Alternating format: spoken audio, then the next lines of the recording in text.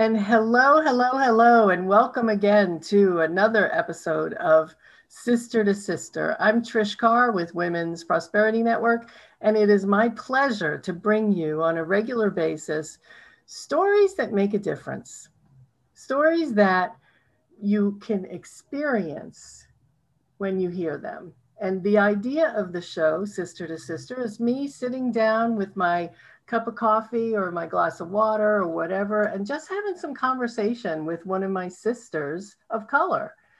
And, I always say that, I always see a lot of debate, especially on social media, around white privilege, around discrimination, what systemic racism looks like, whether it even exists from some people's point of view. And here's the reality of it.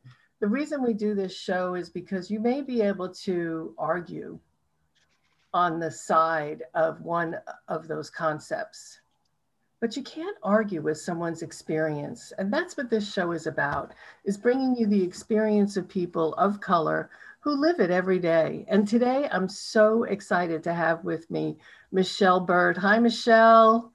Hi, good morning, Trish. Thanks for having me. Yeah, I love your background. It looks like you're at the beach. It's my favorite thing.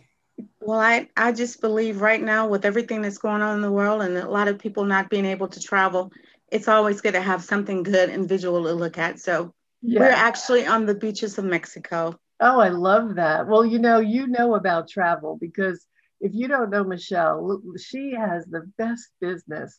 She is the owner operator of Favored Travel and Tours, which is a full service travel, transportation, and event planning agency.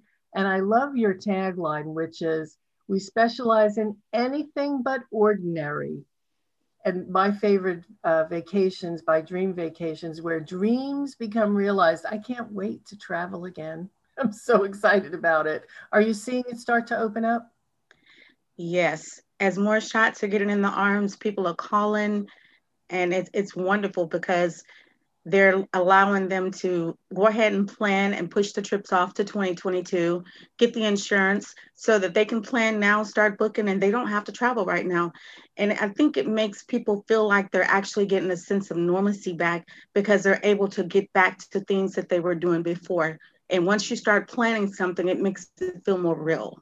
Yeah, it does. And even if you can't travel till next year, when you have a vacation planned, you kind of live into it. You're always looking for what am I going to do on vacation, no matter how far away it is.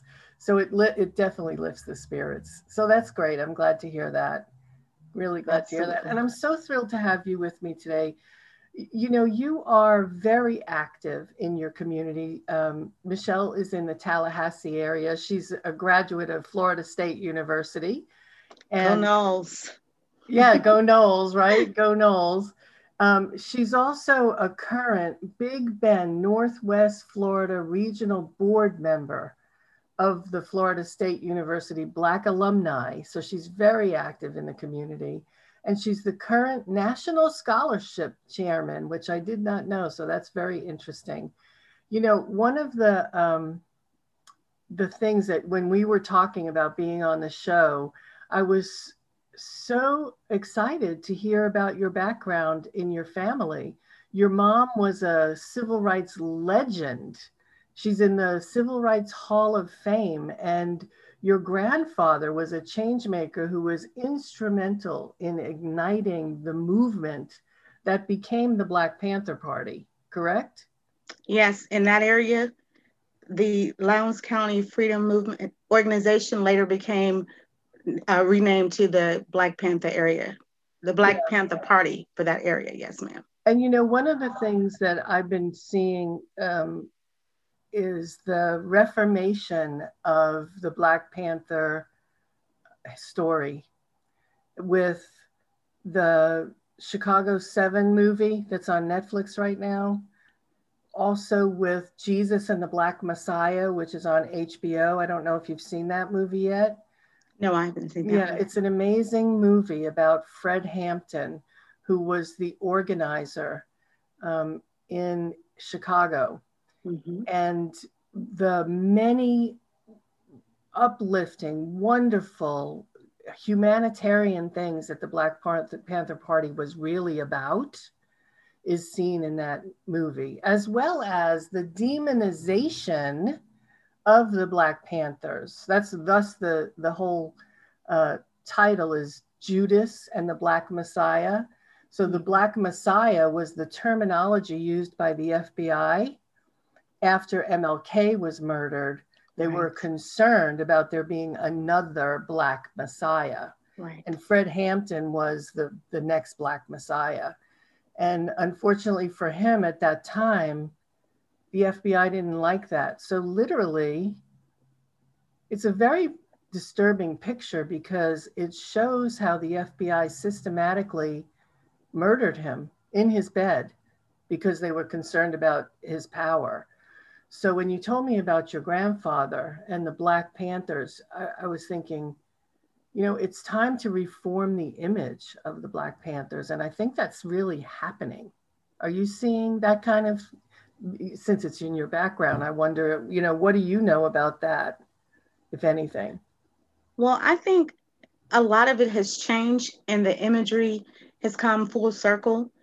And if we look at some of the movements that are out now, particularly with the Black Lives Movement, a lot of people get caught up in the people that are taken to the streets in the rioting, but they miss the whole point of what the reason that the movement started, which was to combat and draw attention to the senseless death of young Black men and Black women.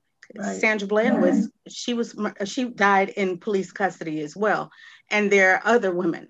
So it wasn't about, I think you first have to look at the intent of the organization. And the Black Panthers, although some people believe they were very militant, they had a cause and their intent was not to do harm or violence. It was just to bring an exact change. And I've seen a lot of different organizations that are, sometimes you have to speak a little louder and you have to, you know, be a little sterner in order to get your point across. Because one of the biggest problems, the reason why we can't have these conversations and we can't exact the change is because we first have to have the acknowledgement. They have to see it and know that it's a problem, and everyone has to acknowledge that it's a problem in order for it to start changing. Yeah, absolutely. And that, we had a big flurry of activity last year and it was at the beginning of the pandemic where people were on the streets and Black Lives Matter was being represented and many people were out on the streets. And now it's quieter. It's a little quieter. So one of the reasons that I want to do this broadcast on a regular basis is to keep the attention on the issue of racism and to invite people to look at their own racism and identify, because, the worst are progressives like me. Those of us who think, oh, I'm not prejudiced and I don't have any racism. But the reality is, the more I talk to people, the more I have all these unconscious biases I didn't know about. So you're a community volunteer too, and you work with nonprofits, right? Yes, ma'am. Yeah. What kind of nonprofits are you working with? At-risk youth. I also sit on a committee or work with the review team that goes around and we assist and look at the grants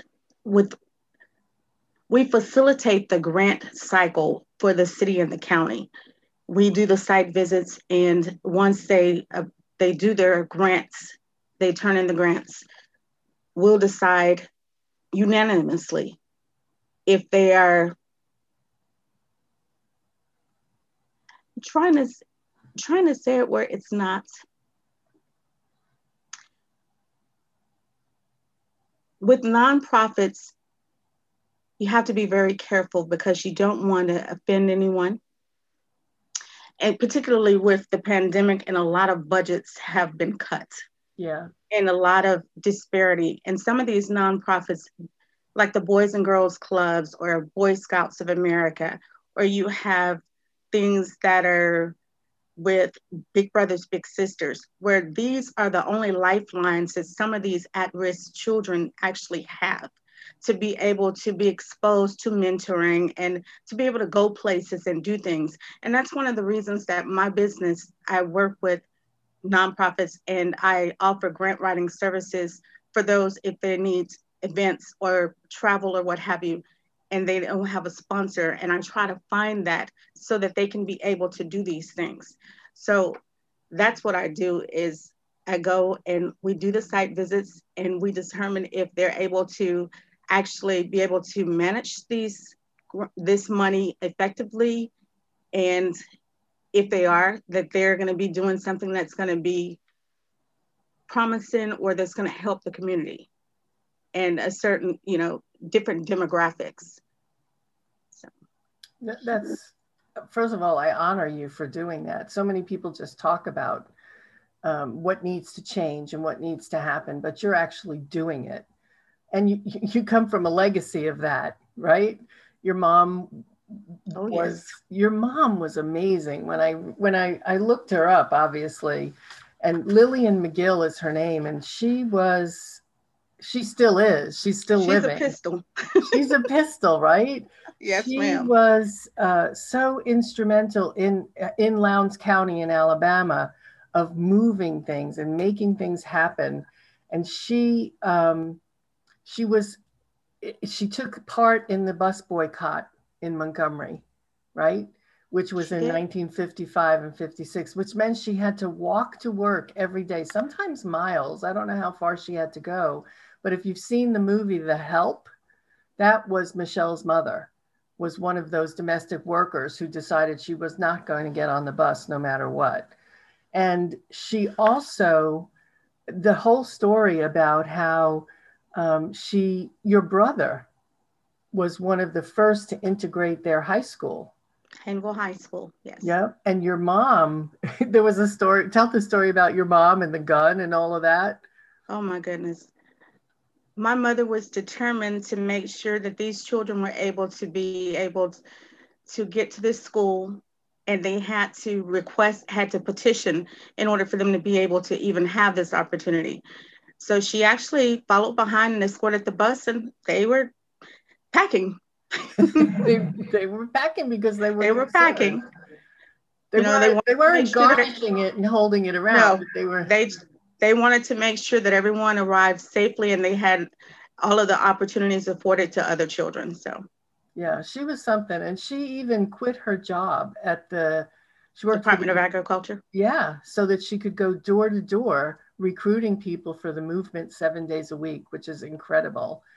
The other thing, she was really amazing, and your grandfather as well. So she also took part, and she put her name on a lawsuit. You know about that as well. What's the story about that? Well, what they wanted to do was to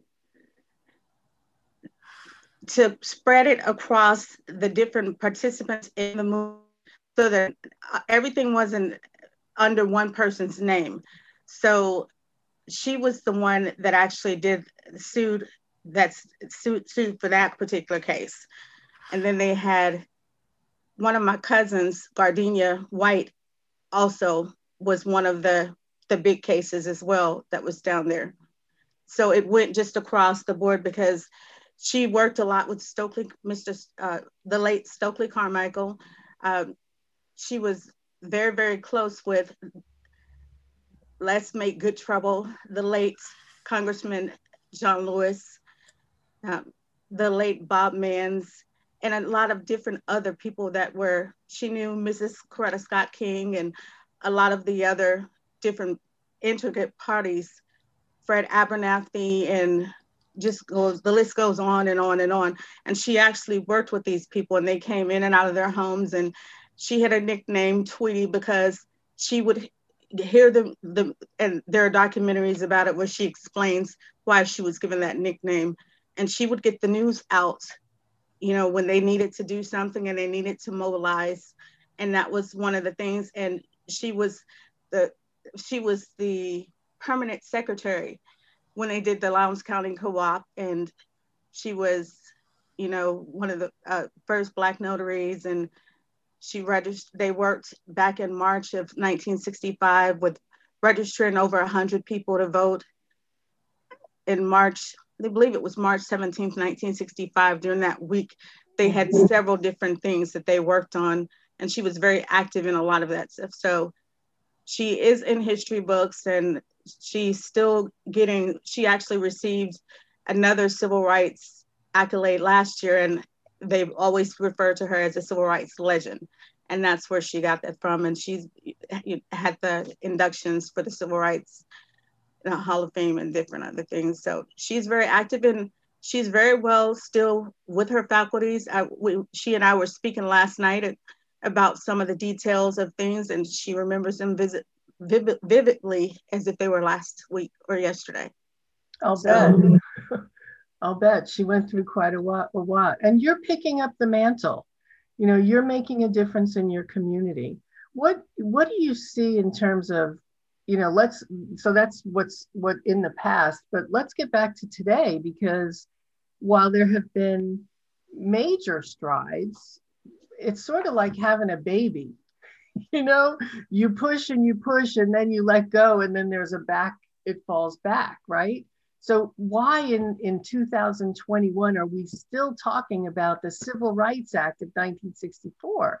It's like, why is it that we're still trying to protect those rights so many years later?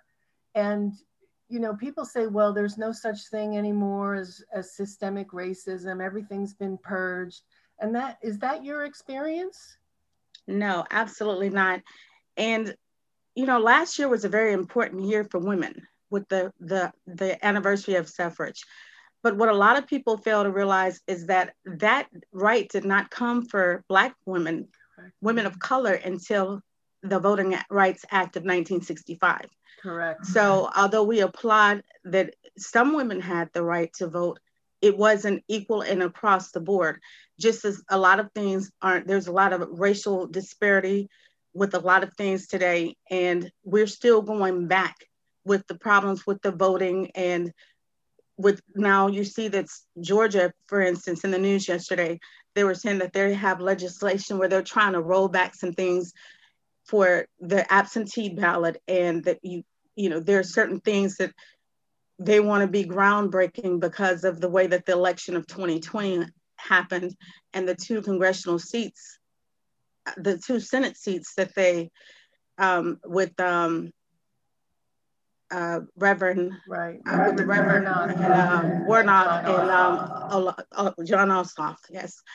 And so they're looking to do some different things, and it also brings it's all kind of full circle, because some of these reforms, if you look at them, they're going back to some of the things that they were fighting for back in the 60s.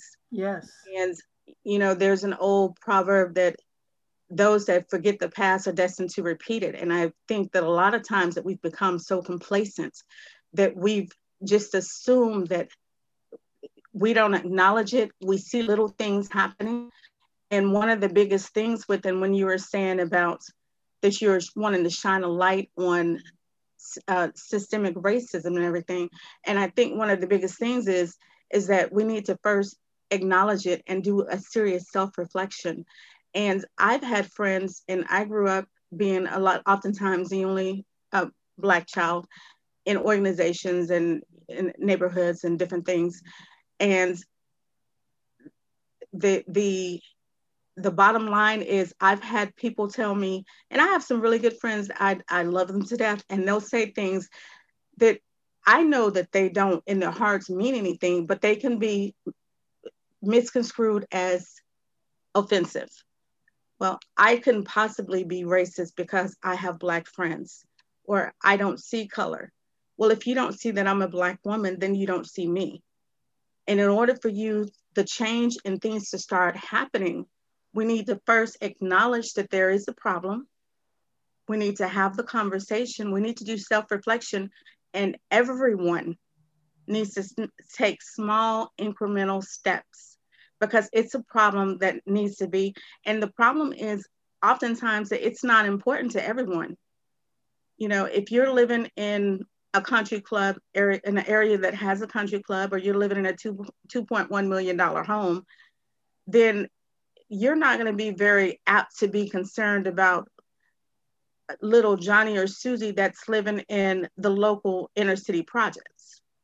And that's, you may not think that it's anything, or it's systematic, or it's anything that, but it's the biases and the things that you're afforded white privilege, because you may go into a place, into the mall, and walk around and not be, you can walk in the mall and see something, and actually, and case in point, I was in a store about a year and a half ago, and there was a lady, she was walking around, and she was dressed nicer, and she didn't pick up a basket.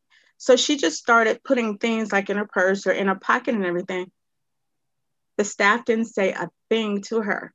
Now, when she got up to the white woman, yes, ma'am, she was white. When she got up to the register, nothing was said.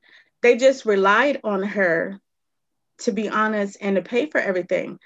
But now the likelihood of, and something may have been forgotten, and people who've ever worked at Walmart, I know that they used to have this thing where they used to train them and said, don't forget Lisa and Bob.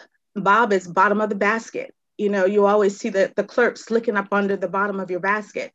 And then if you purchase a suitcase or something like that, I've been in the store and seen them where they don't open certain people's bags. They're supposed to open. Lisa is look inside always. And I've seen this, and I wonder, why is it that some people, they'll follow around the store? And I've, seen where people will come in. Miss Oprah Winfrey. Do you remember when she went out of the country, and she was dressed, and she wasn't dressed like she normally is, and how they treated her?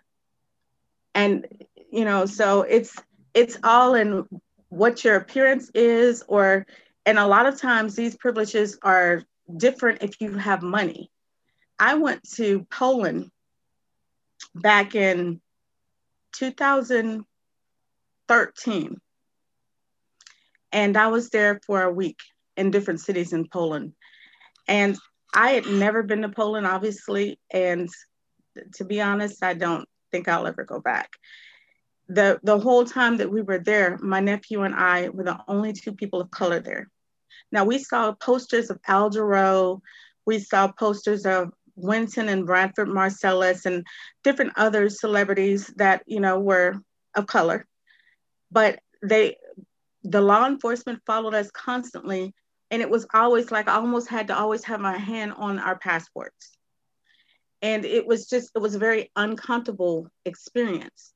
And then we actually went into, when we were at the rail station, when we came into Warsaw, I went into one of the little shops in there to get a bottle of water. And the lady in there, she used a racial slur, and I just remember thinking, you've got to be kidding. We had been to Germany, and my nephew enjoyed Checkpoint Charlie, and he bought a piece of the rock, got a piece of the wall and everything. But for it to be 2013, and then to still, she just blatantly said it. It wasn't like she was very, very adamant about it. We hadn't done anything to her. We were visiting, and this was something, and all we did was go.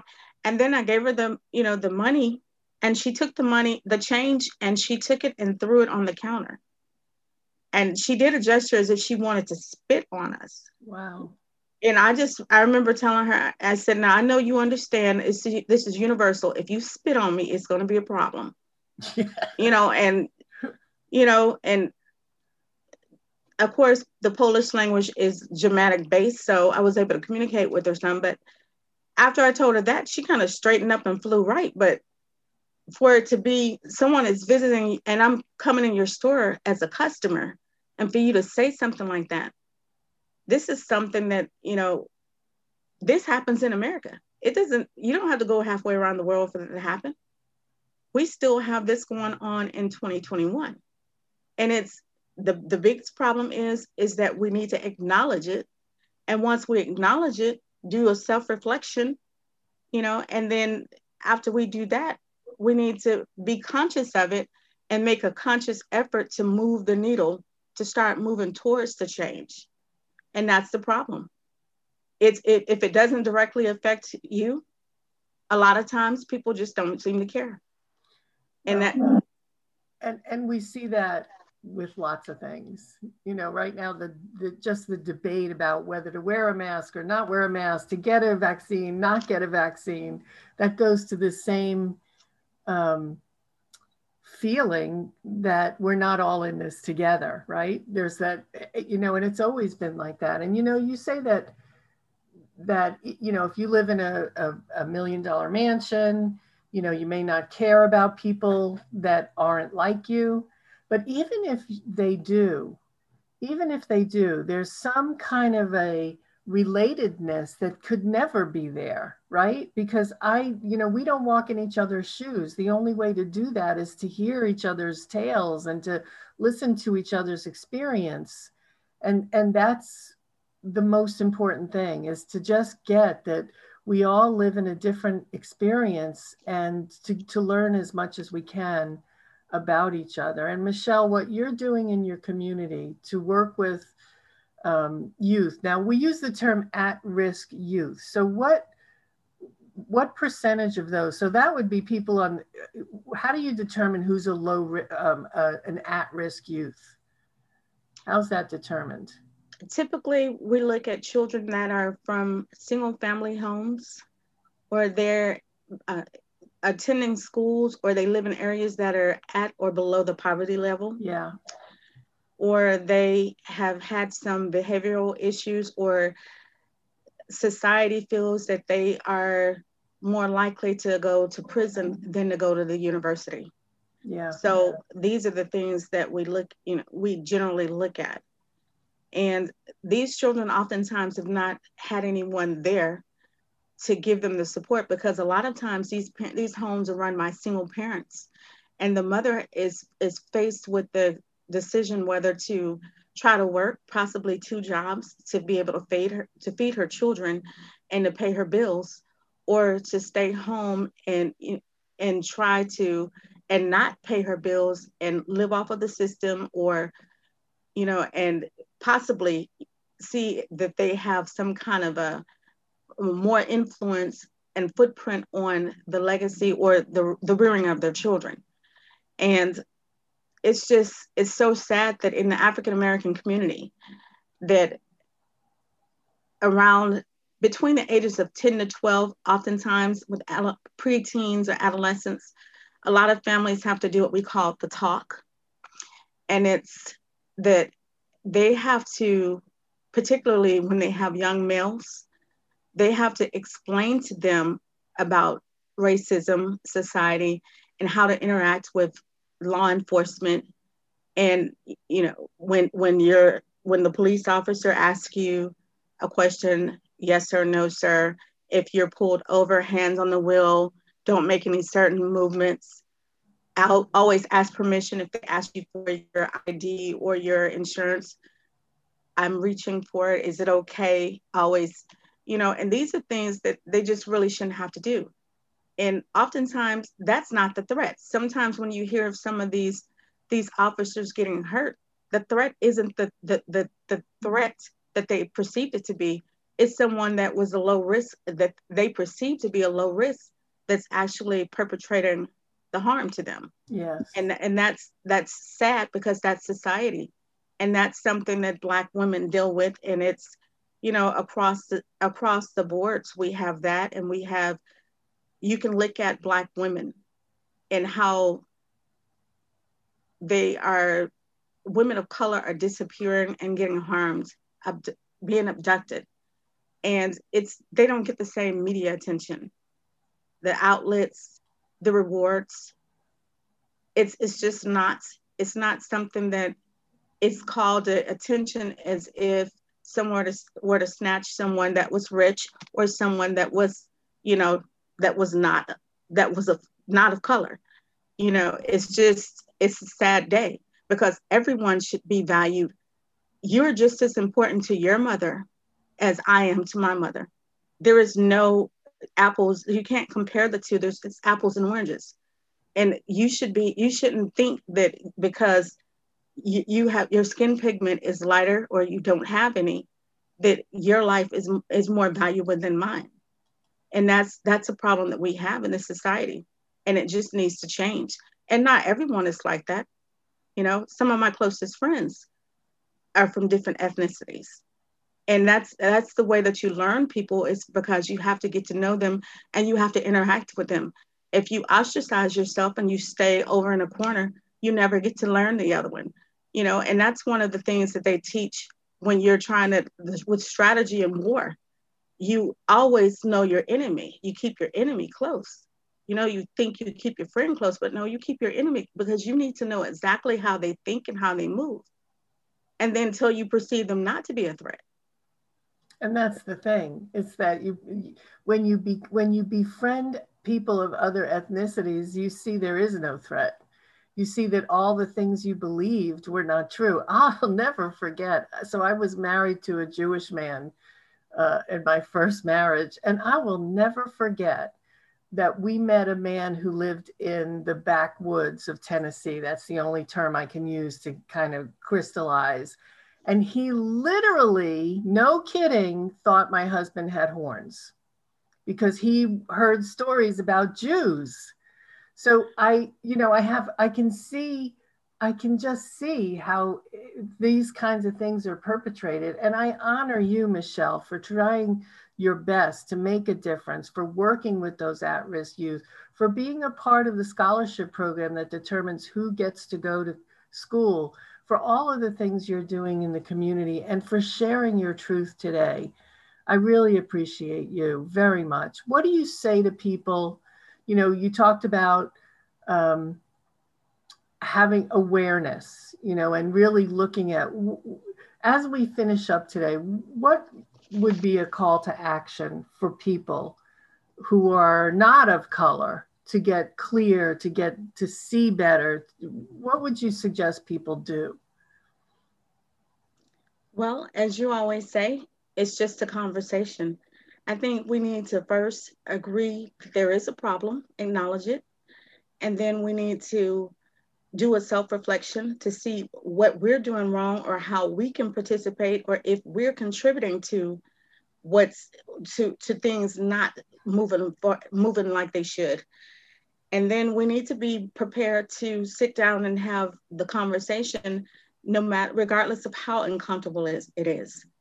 Oftentimes, a lot of organizations and employers, they will overlook things they'll see and don't see, and they don't want to act on them because it's uncomfortable. And until it hits their organization, or someone files something with the EEOC, or some kind of discrimination, or with the ACLU or something, until it touches home with them, they just turn a blind eye.